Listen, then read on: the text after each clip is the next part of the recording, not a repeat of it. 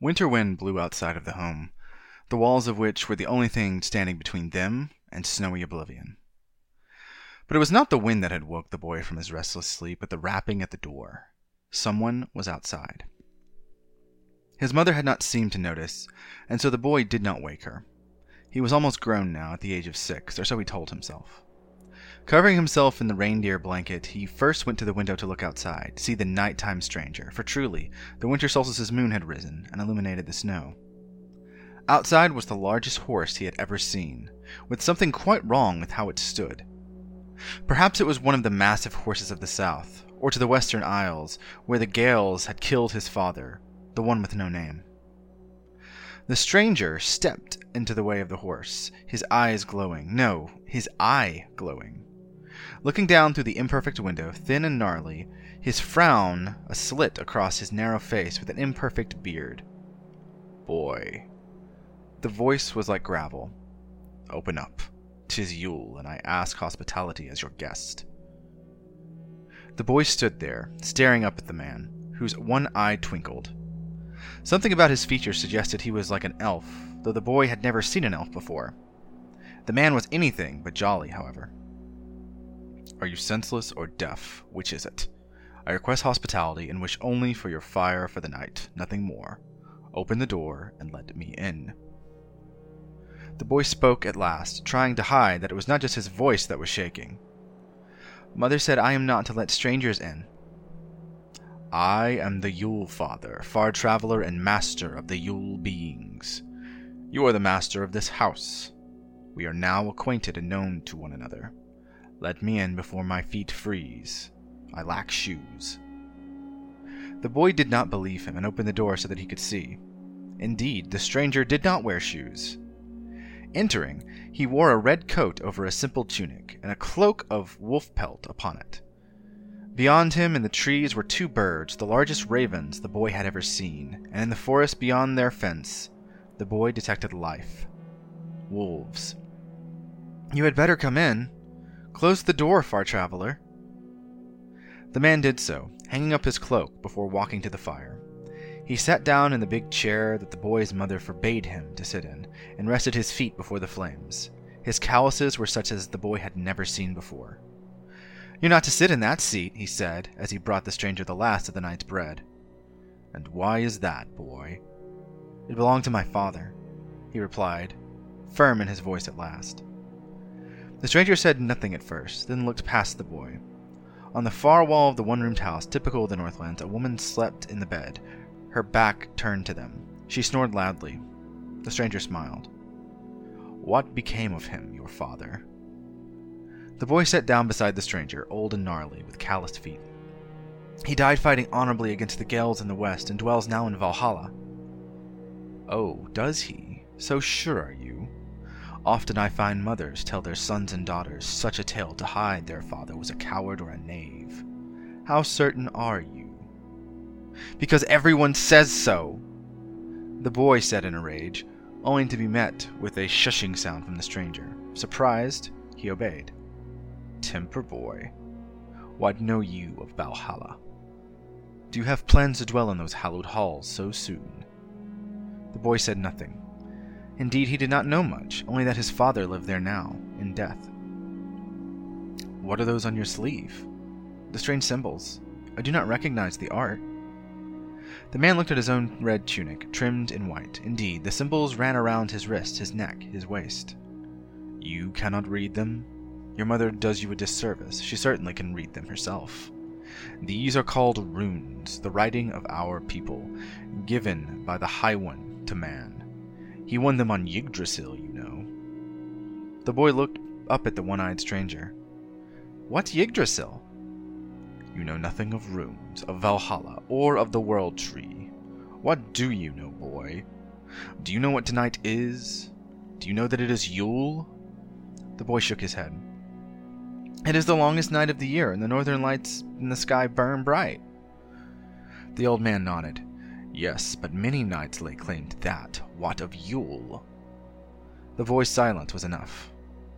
"Then for your hospitality, shall I give you a tale in return? Shall I reveal to you what you do not know?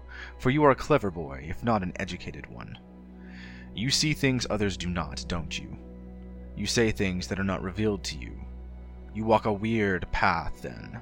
You practice the magic of seeing things and doing things. I am no cunning man or witch, far traveler, and you are a rude guest." He thought as much and said so. The old man laughed, and now it was his turn to be shushed. "What will you tell me? I would like to hear your tale if you can be quiet in telling it. I wish to know of runes." "Oh, you do you? Well, let me tell you first of a night like this one, many years ago. A night when a boy gave hospitality to an old man named Grimnir. But this was not his name, boy. Let me tell you of Grimnir, the far traveler, who has many names, and 2 ravens, and 2 wolves, and a horse with 8 legs. Let me tell you of his home in Asgard, far beyond the rainbow bridge called Bifrost. Of the Vanir I shall tell you, living in the fair fields of Vanaheim, and of the elves and dwarves and Jotun too. Of the fires of Muspel and ice of Jotunheim, and deepest hell and shadowy Niflheim. Let me tell you the tales of gods and giants and of life and death. Let me tell you of Odin, boy, so that we may cure you of your ignorance." Welcome to Goddessy, Season 2, Episode 1, Trial by Fire. Listen now, boy, to the words I speak. 3 Norns there are, soothsayers and oracles, seers of past, of present, of future. And if my words, telling the past and the present, are not true, then may the last Norn prevent any future where I am happy. They know the truth of this tale, and if it is not to be true, you may ask them yourself, boy. You'll find out how in time. Grimnir, the far traveler, like me, you see, was bound. Not just bound, but chained. He was in the center of a wide stone hall, in a fortress ruled over by a king. Between the chains that bound him, he was surrounded by 2 massive fires that burned hotter and higher than any flame in Midgard that night. For Midgard is the world of humans, the last of the 9 worlds, a middle earth between the extremes of the other 8 worlds. Far south of here, boy, was the keep of that king, King Geroth. A learned king indeed. Yet how hospitable a man could he be? For the chained guest between the 2 fires was old, his beard long and matted, now his fine robes of blue torn and de-threaded. He was shackled, and his skin was peeling away, there between the fires. What kind of host does this to his guest, I ask you? Worst yet, the king had not given him anything to eat or drink. For the 7 nights prior, the far traveler Grimnir starved and was deprived of water. On this, the 8th night, a small figure appeared before Grimnir, holding a chalice. A boy was he. His tunic was of a man's height, long to the knees, and a beautifully woven thing of white with red trim, and a long yellow hair sat upon his shoulders. Despite the far traveler's hideous appearance, exposed to fire for 8 days, the boy did not look at him in disgust, but instead smiled. "I have brought you water," the boy said as the old man stared at him. Grimnir stared back for a moment before allowing himself a smile. His lips dried. "Bring it here, boy. Do you do this because you were told to, or because you want to?" "What my father the king does is wrong," said the boy, stepping up to Grimnir. He offered the cup, and Grimnir drank. Not the hungry thirst of a man at sea, but a calm, mournful drink, until the whole of the chalice was drained. Not 1 drop was wasted, and the boy was careful. "What is your name, boy?" "Agnar," said the boy, "and you are Grimnir, the wizard." The old man's smile had more life to it.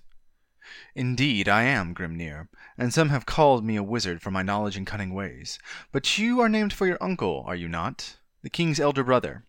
Tell me, what became of Agnar the elder?" The boy shook his head. "Father says he lives simply in the forest, keeping to himself. Father has invited him to many of his feasts, but Uncle Agnar will not come."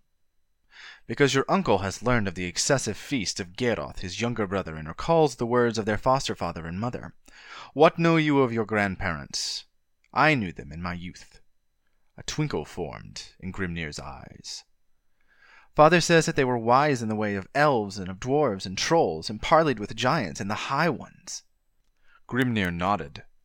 His skin seemed less rough now, and his eyes, strained before, scanned the tables of Garroth's hall, looking for something beyond the king's table, where laughter echoed off the walls as if in a deep cave. They were wise in those ways, and though old they were strong and taught your father how to speak one way and mean other ways. He has used that for his own gain. Is he a good king, Agnar the Younger? Agnar thought carefully, for all the hard questions of the world require thought, boy, and forget it not. Agnar, a boy like you, was careful in his answer. He is hospitable to those who have good will to him and wise in his subjects' needs, but he is fearful, and fear projects him into violence and malice. He bound you in fear, Grimnir the wizard, for a wizard of blue he fears. Yes, and a wizard of blue I appear to be, Grimnir replied, and his blue tunic seemed at once mended. His cloak and pants, too, were fine, not stained by the last 7 nights of pain and suffering and negligence. Why does he fear this wizard? The handmaiden of a fair queen came to my father's court not 10 nights hence, warning that a blue wizard wandering the Northlands, from fjord to forest and deepest snowy field, bringing woe and ruin to those halls he has visited. He will be marked by a man no dog barks at, though the stranger he may be. So father began to seek out this wizard, interrogating all newcomers and exposing them to his most ravenous dogs. And when you came, father knew instantly who you were, far traveler, for no dog barked at you and seemed at ease. And thus he bound you here. Grimnir smiled. Your father does not know who I am, but when he does, he will feel a deep shame, Agnar. You? I see wisdom in you, a wisdom like your uncle. But your fate will be different than your uncle. A father of a great people, I see, wide-spanning and influential. The Goths will topple great empires to the south and found greater empires that cross oceans and ideologies. Many good kings and queens will come from your line, but many kings like your father, too, and many worse yet. What is better, then, to rule your subjects evenly or in fear? What shows the wisdom of being a ruler more? Beloved of my people I would want to be, and respected by my foes, if foes I must have. I will defend what is mine, and do what is right. Let it be known, Agnar the Greater, where you recognize great evil in the world, speak out against it. Give no quarter to enemies of goodness and peace, or else your halls they will stain. These are the words of the King of the Gods of Asgard, spoken to you. I shall heed his warning, said Agnar. It was then that Geirroth took notice of his son so close to the prisoner. Agnar, boy, away from the prisoner, lest he enchant you. He has no need of that, for wisdom in his heart he already has, Geirroth's second son, came the voice of Grimnir, loud and banging off the walls of the hall. Then all laughter ceased, all voices ended. The songs of skalds concluded on ill notes. Geirroth rose from his high table, hand on his sword. Speak that name again, far traveler. What did you call me? You know what I called you, for that is what you are, Geirroth, second son of no father, raised by Glennon Wood. Raised better than this and wiser to avoid such paranoia, for you have let fear poison what you were taught by your foster parents. Doubt filled the face of the king, who rounded the table and came closer. No living man knows what my foster mother and father called me when but a foundling I was. Grimnir is not your name, is it, far traveler? Grimnir is my name, but it is not my only name. Many names have I, Geirroth, and you know them now, don't you? Unbind your foster father and never again put a man in chains who comes seeking hospitality in your halls. Geirroth faltered, his mouth moving as tears flowed from his eyes. He was not fast enough, you see, boy. Such was the shame of Geirroth's actions, made plain for all to see, and terrified of retribution was he, for he knew who his foster father truly was. Grimnir grew tired of the mashing of teeth and rose, breaking the chains himself, and a great holler rang out among the crowd there, and all but Agnar recoiled. Geirroth screeched a high cry of an eagle in ecstasy, and it was then that Grimnir rose his hand and cast the first spell. Your sword is your own doom. Your hand no longer upon its hilt rests. The sword at Geirroth's side fell as he lost his footing, and an ill thing occurred. As he fell, he plunged his back onto his own blade, spreading blood across the floor. Before a single soul sought to reach out to the king, Geroth was dead, dying a dishonest death. Only Agnar seemed to watch this without fear for himself, though he had sadness for his death of his father, who loved him. The fires grew then and became one, and the man before the fire changed. More than Grimnir, I am Odin. Bor's son am I, one of the 3 kings of Asgard. Villa and Ve are my brothers, Frigga my fair queen. By earth I sired Thor, defender of Midgard. By giant I sired Tyr, master of war. From fair Frigga came fair Balder, most beautiful of the Aesir and Vanir, and far traveller and wanderer am I. Upon your throne I seat Agnar, the younger but the greater, whom dominion of many lands shall have, and from whom many halls will claim descent from. Serve your new king well, and be mindful of strangers to your doors. Odin wanders long. He walked to the high table, where sat a woman with red hair and a gown of perfect glimmering white. She, like Agnar, was not fearful, and she was the honored guest of Geroth. Fulla, handmaiden of Frigga, well met. Your duty here is done. Return to your queen and tell her of my return, for I have many worries in my head. Turning on his heels, he spoke loudly to the crowd. Mankind must be reformed. They must learn wisdom and hospitality, and open their hearts again to strangers. They take after the hardening of hearts of the gods, who are at war with one another. Frigga and I saw your king and decided to test him, and we found him lacking. You too we find lacking, but you may be reformed. The choice is yours. I am watching. And with that, the fires of the hall of the new King Agnar faded to small things, dimmed, and Grimnir, who was Odin, disappeared, and with him Fulla, handmaiden of Frigga. Agnar rose then and took his father's throne, and that night was proclaimed king. The first tale ended there. The boy was completely enraptured. So Frigga sent her handmaiden in accordance with Odin to test Geroth? What became of Agnar? Did he become the good king he was ordered to be? The stranger smiled. Oh no, dear boy. He became a better king, proud but humble, kind but stern. He met many different folk of different creeds with alien gods, and he met elves and dwarves and Jotun too. And what guided him? Wisdom and discernment, boy. Remember words spoken by Odin to Agnar, to speak out against evil and stamp it out. He did so, and Agnar will be long remembered for it, by many names. A good king always has many names. The boy smiled. Like you have many names. The man smiled. Like indeed. What of Odin? How did he return to his home? I have heard it said that the king of Asgard has one eye. You said Grimnir had 2. The man's single eye twinkled. I said this, boy. Let me tell you of the return of Odin to Asgard, and what set him on the path to losing his eye and ending the War of the Gods. This tale comes down to us as Grimnisal, the Lay of Grimnir. Part of the Codex Regius, which is one of the major sources that Snorri Sturluson uses for his own work in Iceland, it is a cautionary tale of the treatment of guests and avoiding paranoia with wisdom. Grimnir is one of Odin's most common names, the name meaning hood, so expect to hear tell of Grimnir yet again. I also included lines from Hamaval, one of the most famous moral poems in the Codex, and will use it throughout because the poem itself is plotless by and large, and involves Odin basically going on moral and ethical tangents, some of which are a wee bit suspect. More on that later. Elements of Grimnisal I left out to go into greater detail for the next episode, when we visit the World Tree, so my retelling of myths will take some artistic license with what they include and don't include compared to the originals.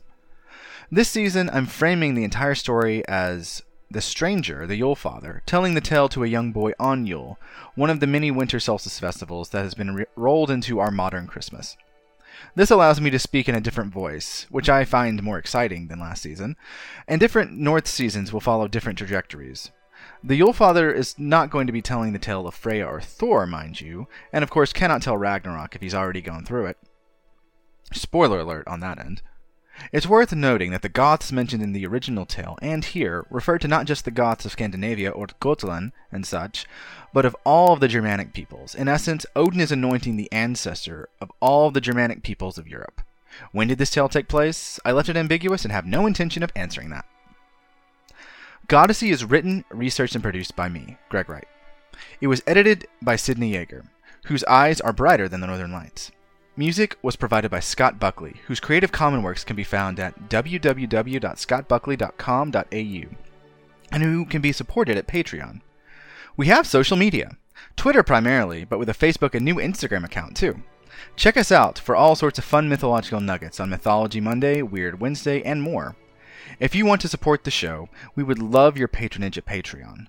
Links on all those are in the show notes below. We have occasional blog posts and such if you want to check those out too. Goddessy updates every week, and early access episodes on our Patreon come a week earlier.